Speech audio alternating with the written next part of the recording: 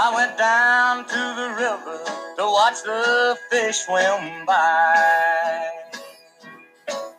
But I got to the river so lonesome I wanted to die, oh Lord. And then I jumped in the river, but the doggone river was dry. She's long gone, and now I'm lonesome blue. Hello, and welcome to Long Gone, the podcast. This is Ryan Hetzer, and the namesake of the podcast being Long Gone baseball movie. If you've never heard of it, look it up, check it out. Although it is hard to find, a grainy version of it can be found on YouTube. So I'm joined again by my brother Scott Hetzer. Scott, how are you?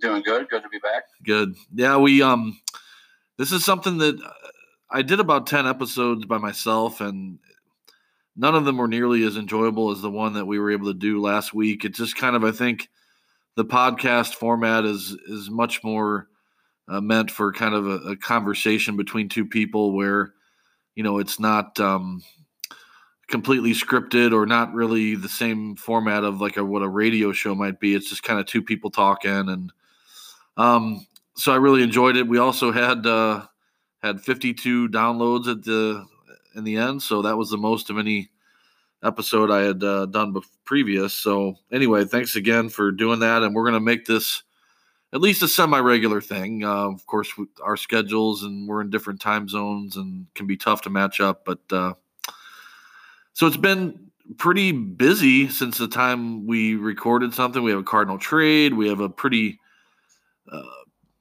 amazing Cardinal trade rumor if somehow it were to come to fruition. And then just in the past couple of days, we have this cheating scandal that's just blown up on the major league scene with, of course, the decision coming down on the Astros. And then now there's been even more fallout since then. So we're going to kind of rewind and do this a bit in order since the last time we spoke. So the Cardinals made a fairly significant trade.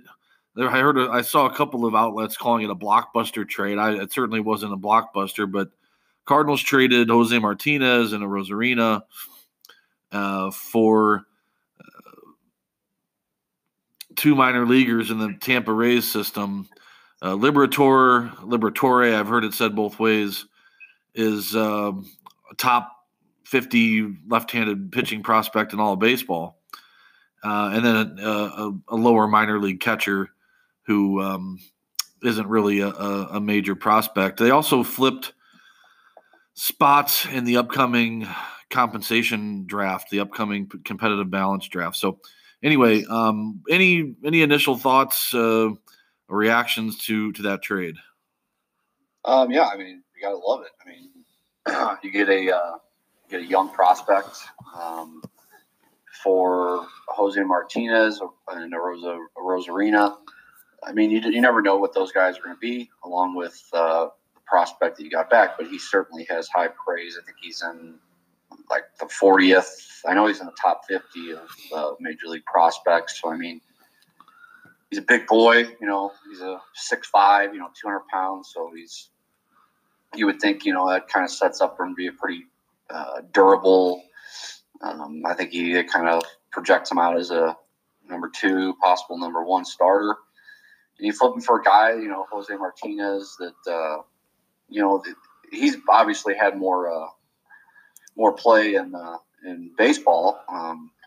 And he's a pretty good hitter, but a lot of people think, that he's more well-suited as a American League player, being able to DH and that. So yeah, I think that sits well for him. A Rosarina, I mean, you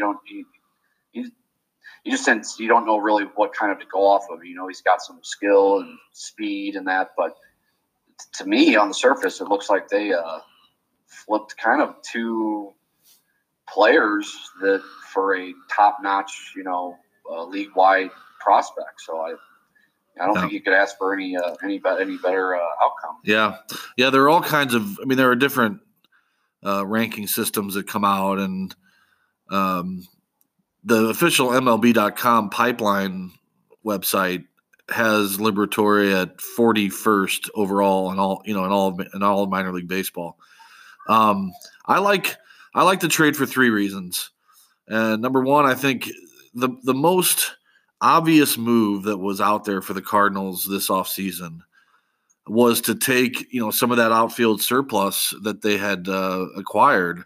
You had all these outfielders and all of them fairly close in terms of potential and talent, and it made sense to basically kill two birds with one stone, where you thin out some of that outfield clutter while in return getting some kind of asset in return that would be useful in some other area. And that's mission accomplished. Like you were able to clear two of your outfielders that were going to clog up the depth charts, and you turn that into a top 50 in all of baseball prospect. And I read in the recent years, I'd say the last 5 years, I've really kind of dove a lot deeper into the minor league kind of scouting system. I read everything I can kind of get my hands on when it comes to especially Cardinal prospects. And one thing you always hear with evaluators is kind of this concept of floor and ceiling. What's the guy's floor, basically, like, meaning what's the minimum that he's most likely to achieve no matter what, and then what's the ceiling? What's the, if everything were to go perfectly right? And when you look at the guy, Liberatore, it's pretty universal that his ceiling is, like you said, as a number two or even a number one type starter. And if you can flip an area where you had depth in the outfield into a potential number one, number two starter, that's a no-brainer type of move, I think. Now, the other two reasons, I think that the Cardinals have been guilty a few times here or there of not really maximizing a player's trade potential. They kind of wait, and then when the player has the highest trade value, they kind of they get cautious and they don't trade him. And then at a point when they are willing to trade him, that trade value has gone down. I think in this case, they were able to really maximize the trade value of Martinez to a certain degree, although I think most big league clubs kind of know what he is. But Arozarena even more so, because I think Arozarena's trade value probably never was going to be higher than it was this offseason. He hit something like 370 in the minor leagues last year. A lot of so I think that's the number two reason. And then the last one is just over the course of the offseason, I've gone roundabout so often with these outfielders and just kind of which ones do I really like, which ones do I believe in, which ones do I think. And on the way the trade went down, at least on Twitter, that Liberatore's name was attached early. There was somebody, a national writer, that came out and said, Cardinals have acquired Matthew Liberatore, and then it was like a 2-hour or 3-hour window before the full package was, and kind of something happened in that time frame where there was one point where the Tyler O'Neill's name was attached, and it kind of allowed me to realize that I have a lot of anticipation and a lot of belief in what Tyler O'Neill can accomplish, because when I heard his name potentially attached, my reaction was like not good. I just felt like, oh man, I think to give him up, so I didn't before thinking he might be gone. It's sort of one of those things where you don't know what you have till it's gone. Before thinking he might have been traded, I was, you could have talked me into Arozarena being maybe even perhaps a more dynamic, a more athletic player, and some of the other guys as well. But then when I had to actually consider the idea that O'Neill might be in the trade, it didn't sit well with me. So I guess what I'm trying to say is I'm glad that they made the trade without having to include O'Neill. So those three reasons, I like it. Yeah, no, and with O'Neill, it's hard to find just raw power. Yeah, and that's what he brings to the table. You don't know what he can power wise. It's just hard to just find that. Yeah. Also with Liberatore, you're getting a cost-controlled pitcher now. And if he does turn out to be a 2 or a 1, it's even better for the Cardinals because what's the one thing, major league teams want? They want cost-controlled players, especially at pitching. Yeah. Pitching is the most, could be said as probably the most expensive position to fill. And you got, 11, 12 of them on a team. So anytime you can get a guy of that caliber, cost-controlled, and don't have to go out and spend, $300 million on a free agent pitcher, when this guy could possibly be the next one of those, it's better for everyone. So yeah, it was a great deal. We kind of were given a little bit of trouble for Cardinals not having much action, but man, things have really turned around after this move, and then possible all the rumors going around a certain Colorado third baseman. Well, that's a great transition. So let's go ahead and go with that. Arenado, it was a early part of this past week, and I kind of, again, I'm going on sort of the Twitter activity that there seemed to be a fair amount of noise that talks were progressing. You had a report coming out that names were being exchanged, although I had some other people kind of laughing at that because, if you're talking about a trade, of course you're also talking about names. Like, so to say that names are being exchanged maybe isn't such a big deal, but kind of enough noise to where you could almost talk yourself into the idea that maybe something was in the works. And then Thursday, Friday, and into the weekend, I think we're getting into Cardinal winter warm-up. Is it this weekend or? I believe it is. Yeah, I believe it is. Anyway, not that would stop a deal from happening, but it just seems like the last couple of days things have cooled down and calmed down. Such complexities to a deal like this. I'll just kind of try to compartmentalize my thoughts and then see what you think. But I think what probably the difficulty in the talks right now, if they are seriously talking about Arenado, which I think there's enough smoke to think that there's some fire. But I think the Rockies probably want a package that's based on a team having Nolan Arenado for the next 7 years, because that's the full length of his contract. Whereas the Cardinals are probably more offering a package that says, hey, this guy can opt out after 2 more seasons. We could be losing him. He could opt out of his contract. And those are obviously much different packages in terms of what you give up in a trade. Now, there's also no trade clauses all over the place. Arenado has one, Carpenter and Fowler, although a lot of people want to include Carpenter and Fowler in a deal when they start talking about a potential, what it would look like. I don't know. If I'm the Rockies, I don't really want to keep your Carpenter and Fowler. I want young, like you were just saying, I want young, cost-controlled pitchers. I want Nolan Gorman. I don't know if I really want Matt Carpenter. Part of the reason I would make a trade is to shed Arenado's contract. So anyway, so I think getting back to, I think that could be the sticking point in the deal is just, sort of the Cardinals looking at it as, well, we only know for sure we're going to have him for 2 years, and the Rockies saying for 7. The other quick thing, and then I'll throw it to you. I kind of, the more I think about this, I've kind of talked myself more into the idea that if the Rockies are serious about moving Arenado, that they very well may wait until the trade deadline, because right now it's sort of telling their fans that 2020 is being forfeited, so to speak, in terms of the pennant race.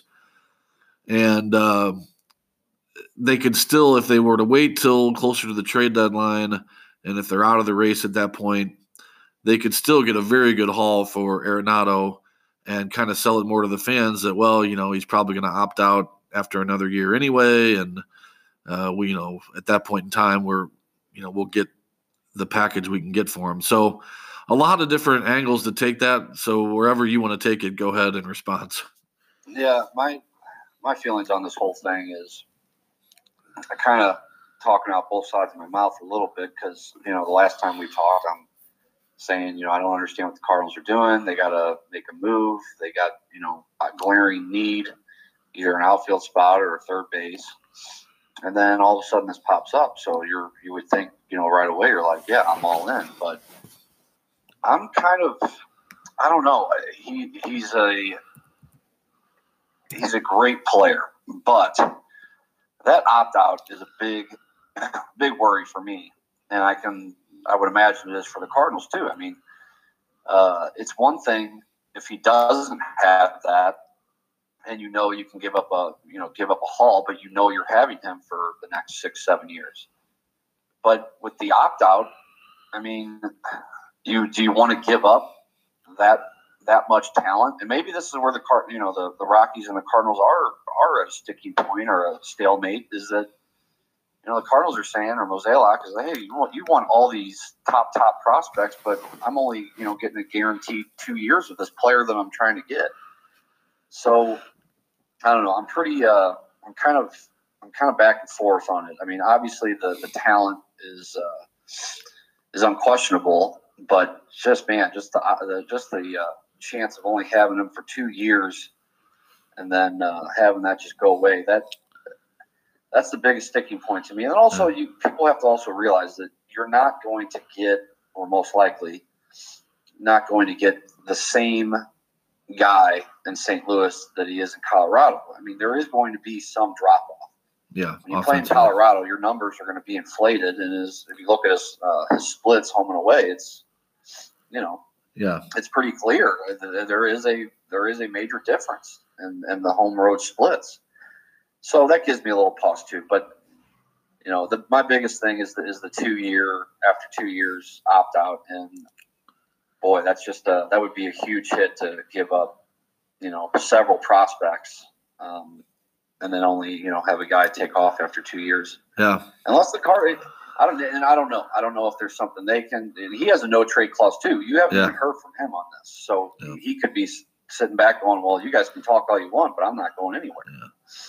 I saw, for whatever, I don't even remember. I can't cite my source even, but I did see something where that there was a kind of feeling that he would waive it for the Cardinals, that it intrigues him, that there's a relationship with Goldschmidt that goes back to, I guess they had played together on World Baseball Classic team. But it was again, it's just noise. The bigger thing is I don't even know how this works with. You may not even as a baseball club be able to enter into this kind of discussion until you actually have the player. But obviously, if the Cardinals were to be able to get Arenado to, it was as part of a contract reworking, if you could have him waive the opt out to base and maybe throw a little bit of extra money onto it to kind of sweeten the deal.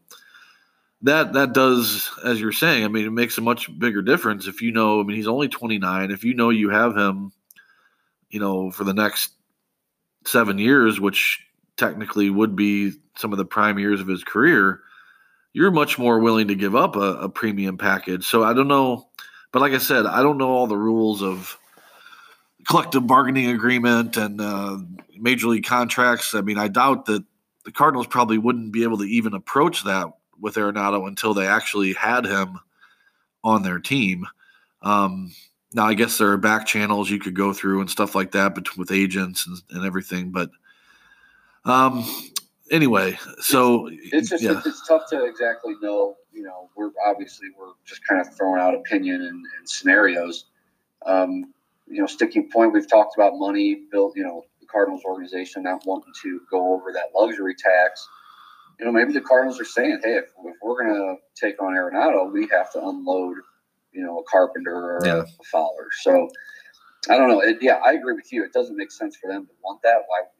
Why do we want that? But maybe the Cardinals are looking at it. There's one guy I want to mention. Yeah.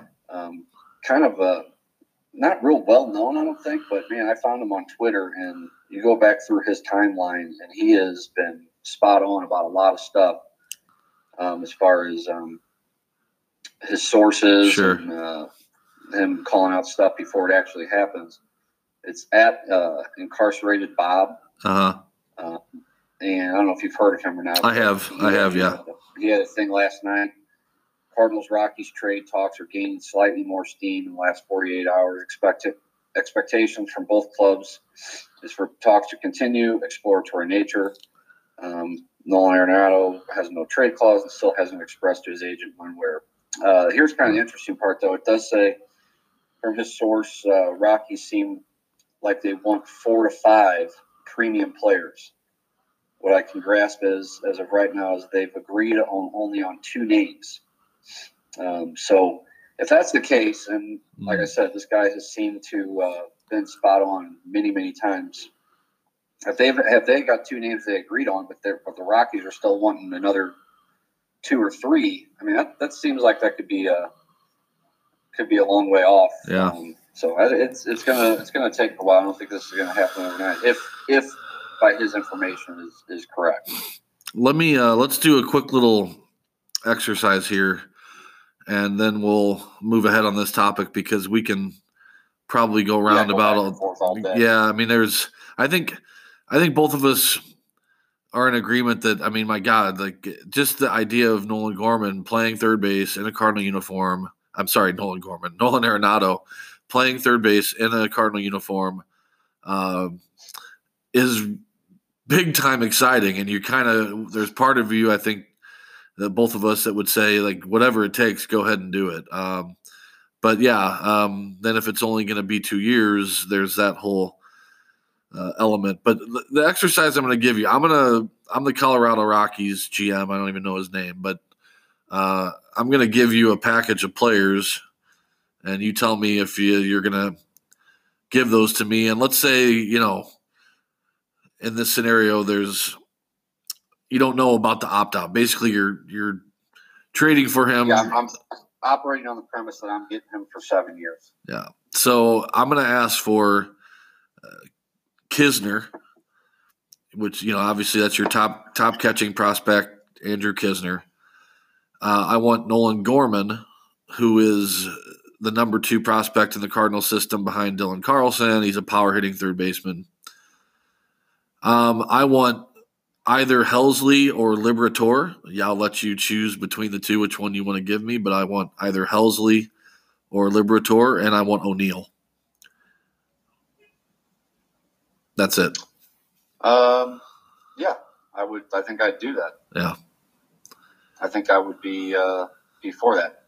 Under the premise, like we said, that you're getting them for the full term. Yeah. Then yeah, I would. I'd be. Where what's the fax number? Where do we send? Yeah, I mean, I think like it's so hard these deals to predict, and not being an insider in the industry. I mean, neither of us are baseball executives, but you kind of I'm trying to just envision what a deal could look like. And I mean, in that deal that I proposed, the Rockies are getting 3 pretty high potential offensive players or position players, with Knizner, with Gorman, and with Tyler O'Neill. I mean, those are all, and then, you're also picking up Helsley or Liberatore, which, I mean, those are probably the 2 top Cardinal pitching prospects right now. My only thing off that, though, and I know, like we said, we can keep going back and forth, but I have a feeling that the Rockies would probably be asking for more pitching. Yeah. Because I believe you referenced three bats and 1 pitcher, correct? Yeah. I have a feeling, what if you flip it and say, they say we want Hudson, Liberatore, Knizner, and you know what I'm saying? I mean, I have a feeling it just seems like nowadays these teams, and rightfully so, they're going to want pitching. And, what if they ask for 2 pitchers instead of, so it can be tough, but. Yeah.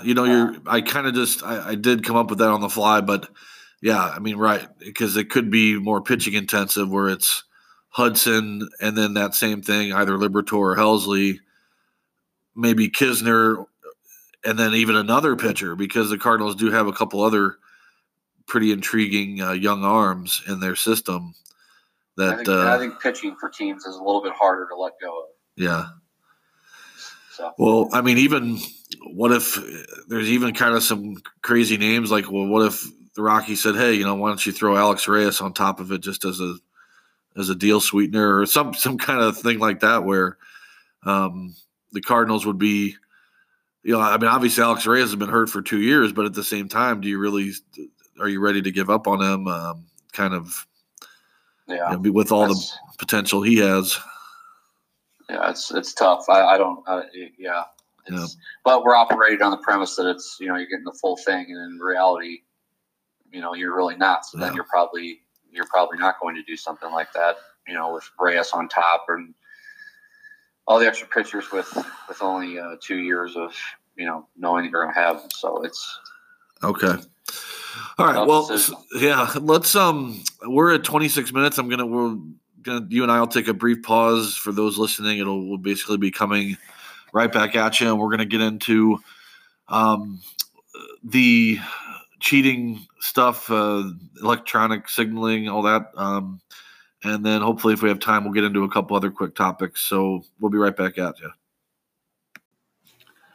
Okay, so we're moving on now to the big Major League Baseball news of the past week or so. First, the decision comes down on the Houston Astros, based mainly on just sort of the trash can banging and the video surveillance with the trash can banging and all that. And my God, since then, it's hard to even keep track of the falling dominoes. I mean, there were the initial suspensions of the general manager, Luhnow, the manager, Hinch. Then, of course, the Houston organization fired those two guys in the wake of everything. Then, as the week went on, Alex Cora resigned after being implemented in the issue from the Red Sox. You had Carlos Beltran resign. And then you start having all this additional stuff come out about players wearing wires, basically wires taped to parts of their body where they were getting signals. I'm going to start off real quick with, I just think it does make sense to me that I never bought the idea that the Astros won a World Series in 2017 with this trash can system.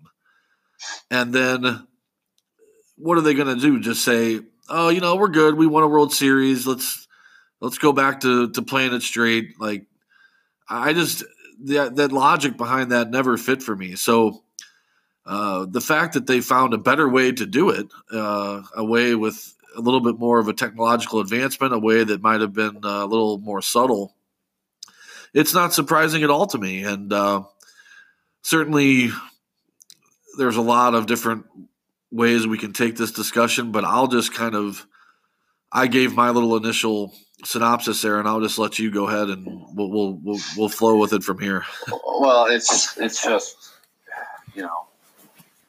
there's a line in everything, in every facet of life. There's a line that you can go up to, and you just shouldn't cross it. And the next level is kind of where Houston took it. And I'm sure Houston is not the only team that's doing this. I think this is probably a widespread thing. There's been other teams, saying that they've done it. I think baseball knew about it. I think other teams knew about it. Just kind of like the steroid era.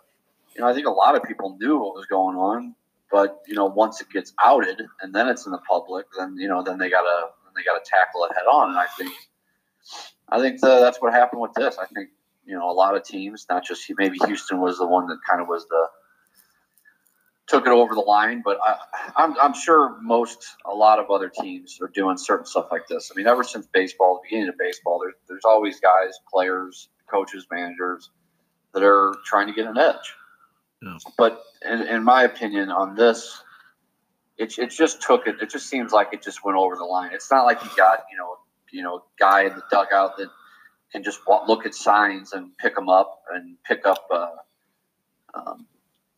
little things that they're doing that you can take advantage of. I mean, when you're taking live video feed and banging trash cans or having buzzers taped to you and it says, "Hey, here, Altuve, here comes a fastball."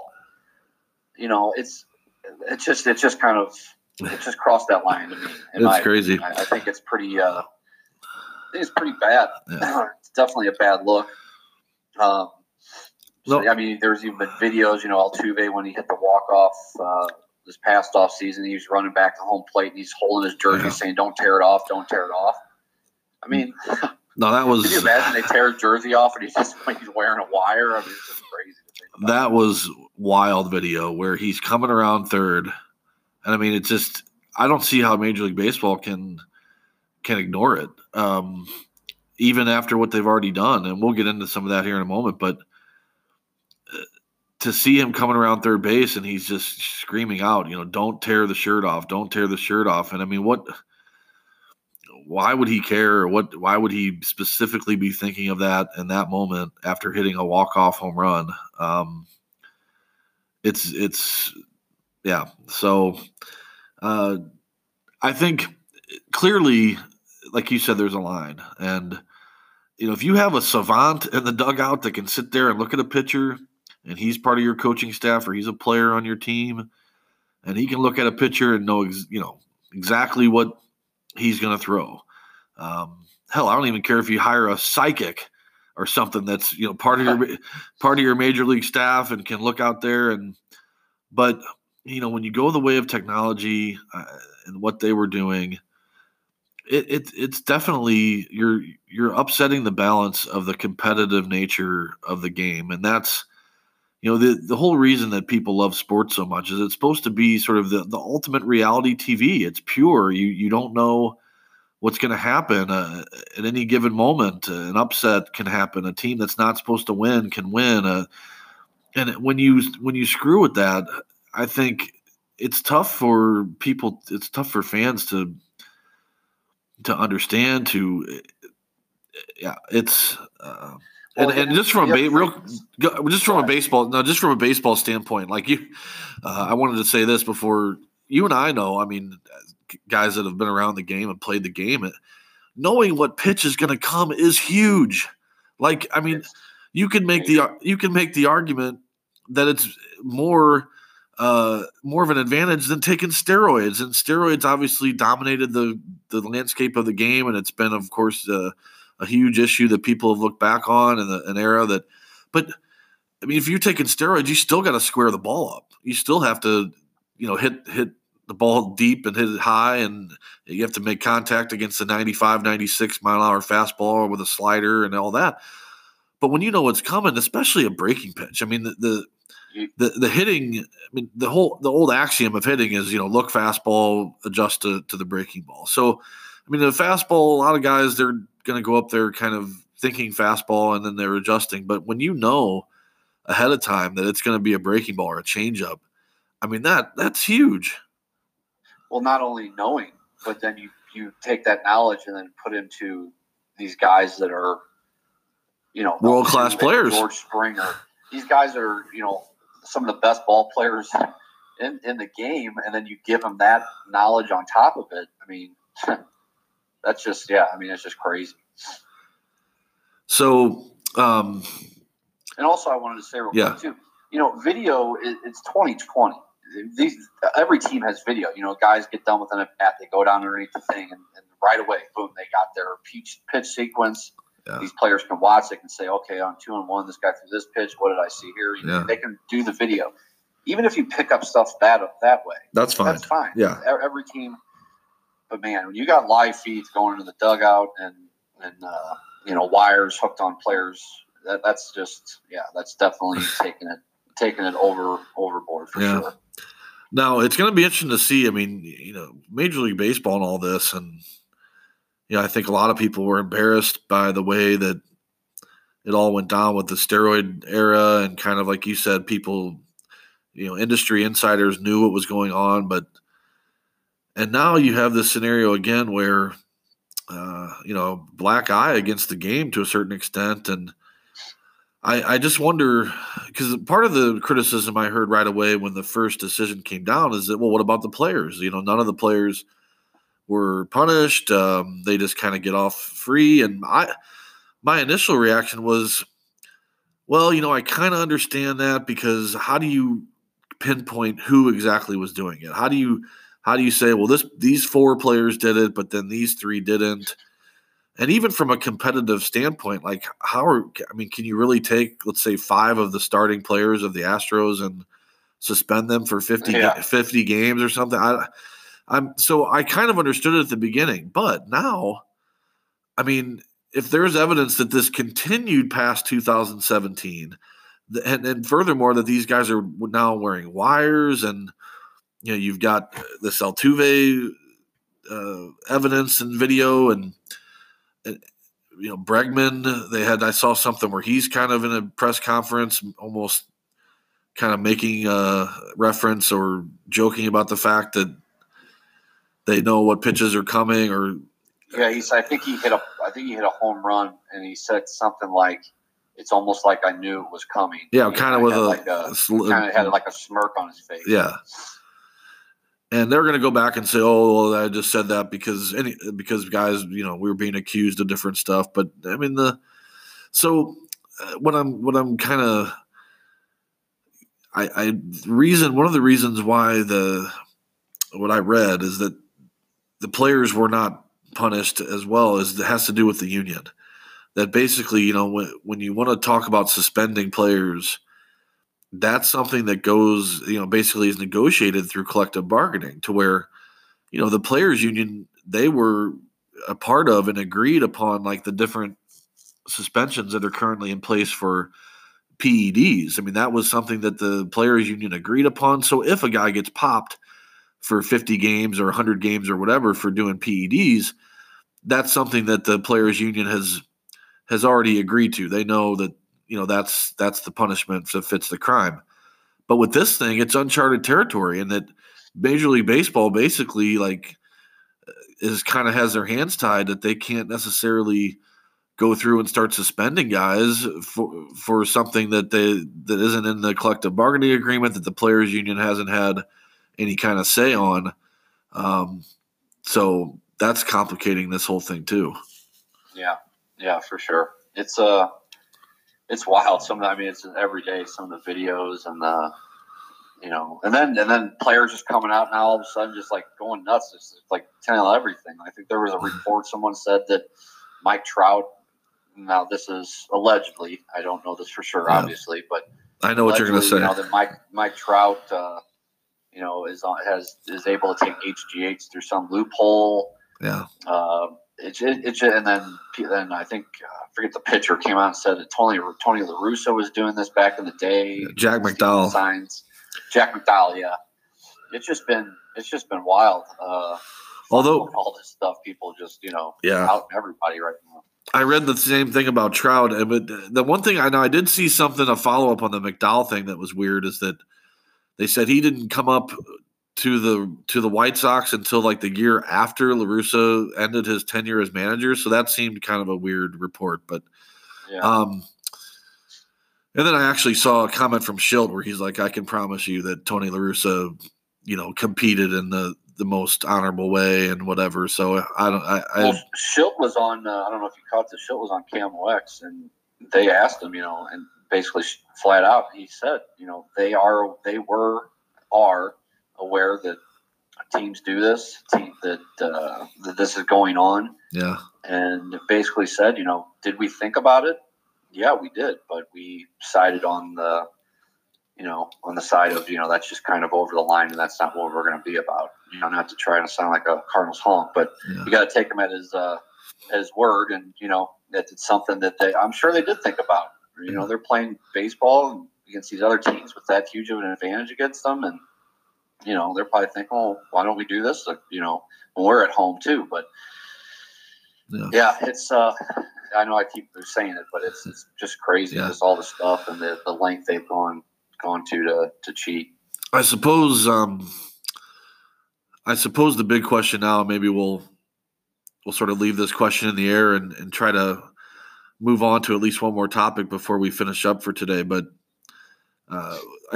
what is there going to be another investigation? I mean, I guess that's because, obviously there was this, I don't know, however many month-long investigation that they did seemingly focused on 2017. Does Major League Baseball relaunch an investigation into this electronic signaling accusations that are going on. And then, of course, if they do, then what are they going to find? One last, I had a thought along these lines. Out of the guys who have been implemented directly, I think Jose Altuve is clearly the guy who would potentially profile most as a possible Hall of Fame player down the road. A lot of voters have made it clear that they're not going to vote for PED users. Do you think this keeps Jose Altuve out of the Hall of Fame? That's probably a much too early question to ask because we don't have all the details, but I'm going to ask it to you anyway. Oh, I didn't even. It's actually the first time I've thought about that. I don't know why when you bring cheating into it but it's a perfect transition to think about. But I don't know why I haven't. Boy, I don't. That's a great question. I don't know. I would think. Well, with some of these baseball writers, the way they've gone about the PEDs, you would have to think that they would hold it against them. Yeah. I mean, I would think so. Well, if they hold it to the same standard, if they say that, look, it's a compromise the integrity of the game, take doing something illegal to gain a benefit. That's what steroids is and was, and like you said, it's almost even more of an advantage to know what pitch is coming than it is, to do HGH and that. So, yeah, that's an interesting thought. I'm not sure. I guess, like you said, years down the road will tell. They're still awfully young players. And also it was mainly around, although several teams I'm sure were doing it, I don't know that it'll get the widespread, if it's just, a handful of players from the Astros and maybe a couple players from the other team. I don't know that it'll get as, but maybe for those select few guys that are mainly named in it, maybe it will affect them later down the road. Yeah. The Hall of Fame. Yeah. Okay. Well, we this podcast, my sort of vision for it is to, basically have it be 75 to 80% Cardinal baseball focused, and then of course larger MLB issues as well. But I've always also had in mind that I wanted to occasionally bring in some different things. I have another guest, a friend of mine who I want to talk a little Mizzou sports with, and we've got about 15 minutes or so left, or 10 to 15 left. You're the NFL scientist, self-proclaimed, but I think in some ways worthy given your fantasy football success and as much as closely as you follow the game. Let's just maybe give me some of your initial thoughts, and then I'll follow up with some of mine. But you've got the first game on Sunday being Tennessee at Kansas City. How you feeling about that game? What's your outlook? What do you like? First game is the game that I am looking forward to the most. Titans, Kansas City. I'm so interested to see how this game's going to play out. Now, these teams played earlier in the season, and Titans squeezed it out the last minute and actually beat Kansas City. It's interesting, though. It's the reason it's such an interesting matchup is because how different these teams are. When you look at the way the Titans, their biggest strength is running the football. Kansas City's biggest weakness is stopping the run. And then Kansas City's, is known for their passing attack. And the Titans aren't terrible against the pass, but it's definitely their weakest. If I had to go right now, I'm picking Kansas City to win this game. Yeah. However, I do think it's going to be close. The spread opened up at 7. It's still at 7. That tells me there's probably the money on this game is probably pretty even. Mm-hmm. They're calling for a lot of points. It's, opened up, it's 52. Now it's 52.5. I think Kansas City wins this game, but I think Tennessee is going to keep it close and cover that 7 points. I just think with their running attack, I don't think the Kansas City Chiefs can stop Tennessee's running game. Yeah. I could see this being a, 31-28. I could see Henry having 160, 180 yards. I just don't see Kansas City stopping Tennessee's running attack. But the home field advantage does mean something in the NFL. I think Kansas City pulls it out, but I think Titans keep it close. I think it's going to be a pretty close game, fairly high scoring too. I feel like I would go a slightly different take, only that I think that if the Kansas City wins, I think it probably does go over. But I think the formula for the Titans to win this game would actually be a game that would stay under the over-under. It kind of feels like one of those classic – Oh, for sure. It kind of feels like one of those classic games where, as a road team, if they can hog the time of possession, and basically keep Mahomes and that Kansas City explosive offense off the field, grind out some long drives, shorten the game a little bit, and then you look at, you get a turnover or two perhaps. That's sort of the formula. It feels like one of those games where that's, and even just being on the road in general, like when you're on the road, that's a lot of times the formula you want to try to follow. But that's the way it kind of feels to me. No, and I agree with you. I didn't mean to say, this is going to be a huge scoring game. I totally agree with your analysis. I think Tennessee is going to run the ball, try to keep Kansas City's offense off the field as much as possibly can. The only problem is, with the run game, if Henry's breaking off, 30, 20, has a big, huge run, then you don't have the ball as long. But I don't see Kansas City stopping the run. And, however many points can be scored, who knows. But I wouldn't be shocked either way as far as if you're looking at over under. But I do think Tennessee's able to run the ball enough to keep it close. I just think Kansas City at home, I think it's their time. They've been so close. Their offense is so dynamic. Yeah. I just think they find a way to pull it out. But I do think Tennessee covers that number. One other quick factor before we spend a couple minutes on Green Bay San Fran is sort of the head coaching thing. You've got Vrabel, who's kind of on the roll right now. He's sort of getting a little bit of that Bill Belichick disciple treatment, and obviously he beat Belichick along the way here. And then Andy Reid is actually a guy who is taking a little bit of perhaps unfair criticism and not necessarily being able to win the big one. I don't know if you even think that's much of a factor, but it's something that crossed my mind thinking about the game. It's a talking point, Andy Reid has made some questionable play calls and game calls that through his history that but he's here again. He's a successful coach. He's a good coach. There's no doubt about it. I don't know. Maybe it's just a media talking point to fill time on the air, but I think it's somewhat valid. But I would like to see him finally get there and get that kind of proverbial monkey off his back. Yeah.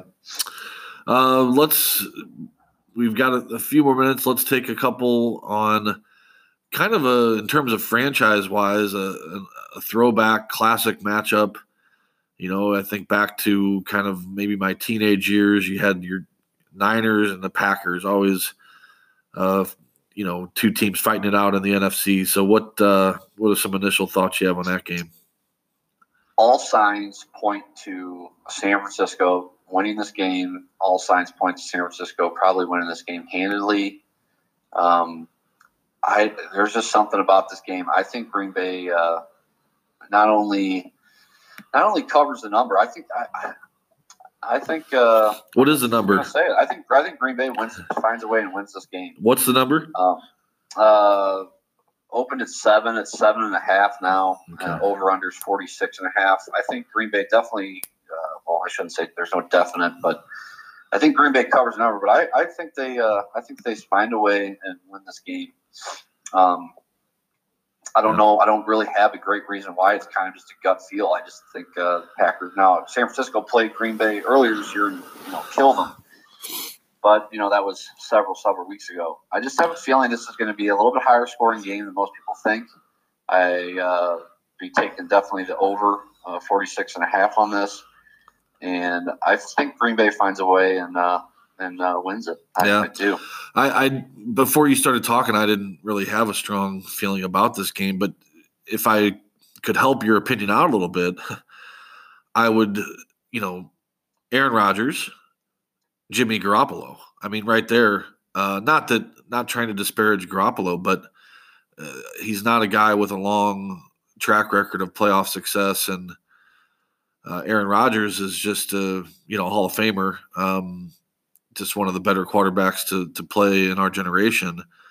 So if you're going into a playoff game and you got that's your quarterback matchup, that's something to feel good about. I think also the Niners, to me, have that feel of a team that's kind of maybe 1 year away.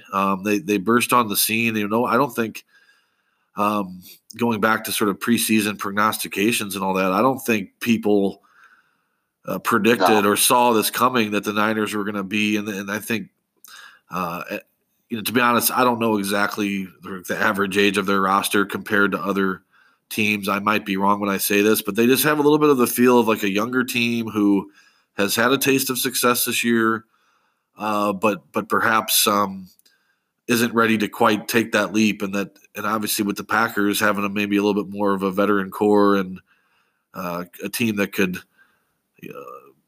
put the Niners down with the idea that maybe next year is really the year that the Niners can put it all together. So I know that's tough to say because when you reach the NFC Championship game, I mean, you don't want to think about next year. But no, and to your point too, Green Bay is kind of the opposite. They're kind of like quiet. They haven't really been, even though they had a good record this year, they kind of haven't been talked about. No one really kind of thought of them as a Super Bowl contender. They're just kind of just laying back in the weeds, just kind of, I don't know. I just have a feeling about this game. And for any conspiracy theorists out there, wouldn't the NFL rather have Aaron Rodgers and Patrick Mahomes Super Bowl? I mean, that'd be a little bit more spicy than the Titans, Niners.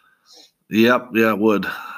Well, Scott, we are on the recording side of things. We've got just about 3 minutes, and I know, talking before this, that you need to keep things tight today to about an hour. So we will kind of finish things up. We had talked about maybe getting into some TV talk. You and I are fans of TV and movie, TV and the big screen, and kind of analyzing different movies. And I had a question for you, but we'll probably save that for next time and maybe try to make sure we build in, a little time to make sure that we can actually go a bit deeper into some of those topics. But for today, what we'll do is close things up.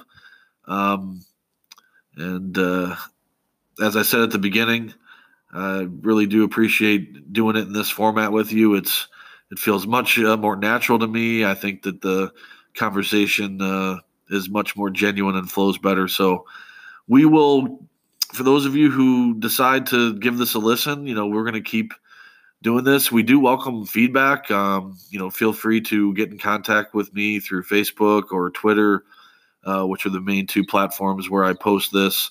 If you have some feedback, if there are topics you'd want to hear us cover, we would be more than happy to hear that kind of feedback. Scott, 2 minutes. Do you have any closing comments, closing remarks? No, just looking forward to these football games tomorrow. That's really into that. It's kind of you referenced my fantasy. I do a lot of daily fantasy too on DraftKings, which I love doing. So I'm looking forward to that. The NFL season, the golf season starting up, which I'm big into golf, and then obviously all the hot stove baseball stuff and baseball season come around. Can't get here soon enough because we're coming up on the most boring month of the year with so many sports being gone. So I'm just looking forward to football games, and hopefully they're good ones, and hopefully we get Arenado for a cheap price. Hopefully our next podcast we're talking about lineup possibilities with Arenado in there. Also, doesn't Conor McGregor fight tonight, or is that still another week away? I believe that's a week away, but I'm Okay. not as huge in the UFC, Yeah. so I'm not exactly sure when to that fight. Me either. But when McGregor fights, I kind Yeah, of that's must watch. take It's notice. must watch, for sure. Okay, well, so thanks again for listening. This is Long Gone, a podcast with Ryan Hetzer and Scott Hetzer. That's all for now.